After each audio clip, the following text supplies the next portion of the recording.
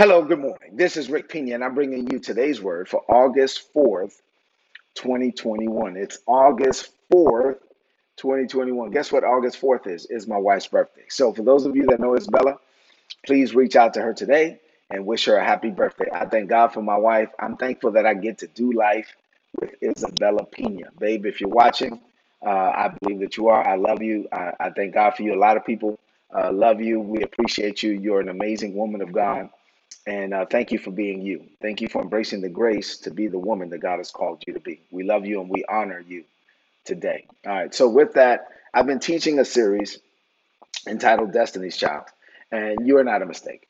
I want you to know that. And I'm going to keep telling you that you're not a mistake. I'm going to keep telling you that you should be okay with being you, that you are who you are. Don't, by the grace of God, get comfortable in your own skin and get comfortable in your own assignment. God called you to do something that he didn't call somebody else to do. He called you to do it. So you have to embrace it. Be okay with being you. Never be jealous of anyone else, because jealousy is really a disrespect to God. When you're jealous of someone else, you're devaluing who God made you to be. You are unique. You are fearfully and wonderfully made. Embrace it. Enjoy it. Celebrate it. I'm comfortable being Rick Pina, and I'm good. I'm good with being me. Isabella is good with being her. I pray that you get to the point where you are good with being you. You are Destiny's Child. You are not a mistake.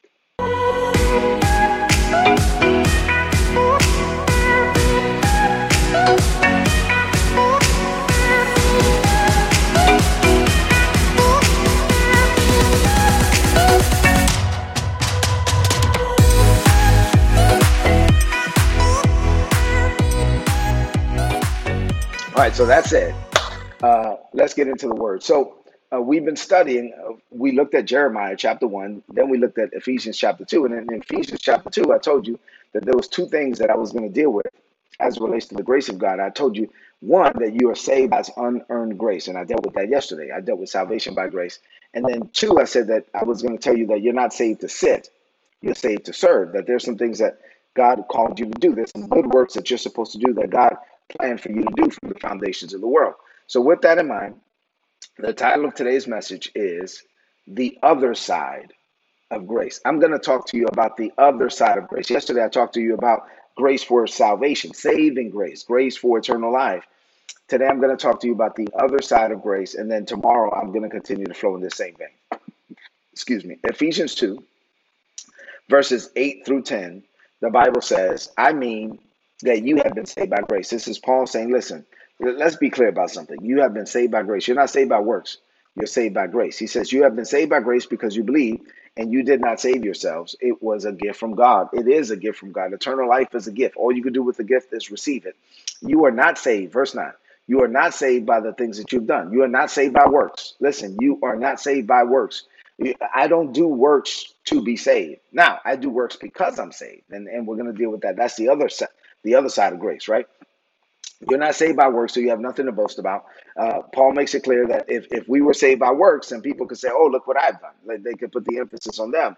But it's not about you. It's not about works. It's all about God. God gets all the glory. All the glory belongs to him. So you're not saved by works. You're saved by grace. God's unearned, unmerited favor. It is the grace of God. And then in verse 10, and we are going to deal with this a little bit more tomorrow. But verse 10 says, God made us what we are so that we could spend in Christ Jesus. God made us new people so that we could spend the rest of our lives doing the good things that he already planned for us to do. There's some good works that God already planned for you to do. So in one sense, I'm talking about the two aspects of God's grace. In one sense, when God's grace is flowing, it has nothing to do with you. In one sense, when the grace of God is flowing towards you, it has nothing to do with your performance. It's all God. It's all unmerited. It's all undeserved. And God is doing things for you. Say for you. God does things for you. And in that sense, it has nothing to do with you. It has nothing to do with your performance. But in another sense, this is the other side of God's grace. God does things through you. And so in one sense, it has nothing to do with my performance. God is working for me. God is moving for me. God is opening doors for me that no man can close. God is closing doors for me that no man can open. God is going for me. And so in that aspect, it has nothing to do with me. But then the other side of grace is God through me. And so when God is working through me, it has everything to do with me. It has everything to do with what I'm doing. And so now it's God through me. In one sense, it's God for me. In another sense, it's God through me. And so when it's God through me, God is looking for me to be willing, right? God is looking for my cooperation so that he can operate in my life. If I don't cooperate, he won't operate. And so I have to submit unto him. I walk with him. He walks with me. I will be his legs to walk. I will be his mouth to talk. I'm giving myself over to God as a conduit, a vehicle, a channel, a vessel. I yield myself to God to be used. And I walk into every meeting, conversation, activity, Zoom call, whatever I'm going into. And I'm like, Lord, I'm your son. I'm your daughter. I'm yielded to you. You can use me for your glory. So there's two aspects of God's grace. And the first aspect that has nothing to do with you, not your performance. It is God for you. And the second one is God through you. And in that aspect, you are working. And at that point, you might work harder than you've ever worked in your life.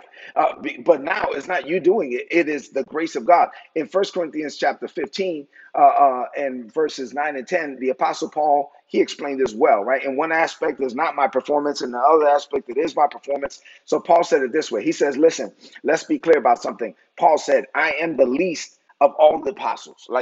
If I look at all the apostles, I'm the least of all the apostles. I wasn't there, right? I wasn't there when Jesus walked on water. I wasn't there when Jesus was feeding the multitude. I wasn't there when he was giving the fish to the other apostles, and they were popping the head off, and another head was growing, and the fish was multiplying in their hands. I wasn't there when Jesus said Lazarus, and Lazarus popped up like a mummy. He was still wrapped up in the cloth. And he said, no, I wasn't there. And I'm the matter of fact, I was on the wrong team. I was persecuting the church. I'm the least of all the apostles. And so I caused a lot of trouble for the church of God. I don't even deserve to be called an apostle. See, that's the first aspect of God's grace. So it was unmerited, undeserved. It's not me. It's all God. And Paul says, but God treated me with undeserved grace. He made me what I am. And his grace towards me shall not be in vain. It's not going to be wasted. Then he says, let me flip sides. Other aspect of God's grace. He says, but I worked harder than all the other apostles. I've been on 4 missionary journeys. I've been locked up. I've been in and out of prison. I've been writing half the New Testament. I've been doing now. I worked harder than all the other apostles. Man, but that doesn't sound good because it sounds like, there's too much of me in the way. And then he comes back and says, but then again, guys, hey, let me be clear about something. But then again, it wasn't even me. It's the grace of God towards me. So there's two aspects. In one aspect, I don't deserve it. God called me. Yeah. In another aspect, in one aspect has nothing to do with my performance. The other one has everything to do with my performance. Ever since I've been saved, I've been working. I've been running. I've been working harder than I ever worked in my life. But it's not me doing it. It's the grace of God. There's two aspects of God's grace. A lot of times we only focus on the first one. So what does this mean for you today? Two facets of God's grace. Let me just talk about these two, and I really want to get to Ephesians 2 and 10, but I'm probably going to have to do that tomorrow. So let me give you two things on today. I want you to open up your heart to receive these two things. So number one, further, I'm just driving this home. There's two aspects of God's grace. The first one is there's grace where you do nothing. There's grace where you can't do anything, right? It's all God is none of you, is all of him. There's grace where you do nothing. So this facet of God's grace this is what most believers are familiar with, right? It's the unmerited favor of God. That's what I taught on yesterday. Salvation has nothing to do with your performance. It's a gift. You just receive it. And so if you read the Gospels, you'll see account after account after account after account where you can see the grace of God in operation. Remember the woman caught in the very act of adultery? That was the grace of God. Jesus didn't give her what she deserved. He gave her what she did not deserve. He gave her unmerited favor. He gave her unearned grace. He was like, listen, I'm not gonna accuse you. And matter of fact, if anybody else, all these people that want to stone you, matter of fact, you guys check your own heart. He that's without sin cast the first stone. And then the Bible says that they started walking away from the oldest to the youngest. And then Jesus was like, look, where are your accusers? She was like, I don't see any. Well, I'm not gonna accuse you either way. Either you walk away now, go and sin no more. Now, the grace of God is not a license to sin. It means you're free from sin. Now, that doesn't mean you continue in sin now. He said, go now. I'm going to give you grace. It's unearned, it's unmerited, it's undeserved, but go and sin no more. That was the grace of God. She did nothing to earn it. She did nothing to deserve it. I can give you case after case, example after example. Remember when David got anointed to be the next king of Israel? He was minding his own business, tending the sheep. He was called out of the fields, anointed to be the next king of Israel. He never asked for it. He never worked for it. He never deserved it. It was all grace. It is the grace of God. Paul terrorized the church. Paul was a terrorist against Christians. Paul was having Christians murdered. locked up, in prison, beaten, stoned to death. All of this, Paul did that. He thought he was serving God. He was fighting against God. It was clearly, it was if God based Paul on his performance, he was not qualified. Obviously, he was working against the cause of Christ, and God called him anyway. That is the grace of God. It is unmerited. So one part of God's grace is you can't earn it. It has nothing to do with you. It has everything to do with God. The second aspect, the other side of God's grace, it is grace that empowers you. There's this empowering presence on your life for you to do what you could never do without God. So this is the facet of God's grace that sometimes people don't talk about. Not only does God call you by grace, but he then graces you to fulfill the call. Look at me. God calls you to do some things that you can't do. He calls you by grace, unmerited, unearned, undeserved. But then he graces you to fulfill the call. So said another way, he gives you a promise that you cannot fulfill, and then he gives you the grace to get it done. So he calls you to do something that you can't do, and then he empowers you to get it done. Paul said it that way in 1 Corinthians 15 and 10. We just saw it. He was like, look, God called me. I was on the wrong team. I didn't deserve it. He called me anyway. And then he empowers me. It is God living in me. In John 14 and 10, Jesus said, it's the Father who lives in me. He gives me the words. He performs the work. It's all God. It's God on me and in me and with me and for me. And so Paul was like, I worked harder than all the other apostles, but then again, it wasn't even me. It was the grace of God through me. It was the grace of God on me. I'm over here writing books of the Bible, but it's not me. I'm not coming up with the words. I might be the conduit, but I'm not the author. The author is the Holy Ghost. And so I might write. I have the pen, but I don't have the words. It's like the Holy Ghost is working through me. And so God will send you into a meeting, and you're in the meeting, and like, oh my God, I'm saying stuff I never heard before. I have to write things that I'm in the meeting and I'm talking, and I have to write down what I said because I never heard it before. It's God living in you. God empowers you. God will give you wisdom that exceeds your education and experience. God will give you favor. God gives you this empowerment to do what you could never do without him. God calls you to fund projects that you don't have the money for, and then he puts the money in your hands. I'm saying this is the grace of God. Without grace, Paul could never have been qualified to preach the gospel. God qualified him. God doesn't call the qualified, he qualifies the called. And so God calls you, and then he blesses you, and he graces you. Without the grace of God, Paul could never do it. Without the grace of God, I could never do it. Without the grace of God, you could never do it. God gave Paul grace before he lifted one finger to perform God's will, and then he gave him grace to fulfill the assignment. This is the facet of God's grace that I'm going to talk about on tomorrow. Just like with David, going back to David.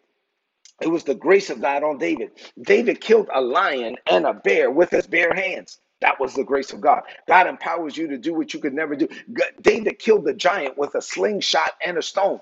That was the grace of God. There's this super on your natural that you have to acknowledge. I am not a self-made man. I'm a God-made man. When people give you the glory and you deflect that glory right back to God. Hold on. Let me make this clear. I am who I am by the grace of God. I'm not that smart. I'm not that good. I'm not that. Listen, I'm a grace case. I can tell you that time after time after time. People would acknowledge, man, Rick Pina does this. Rick Pina does that. No.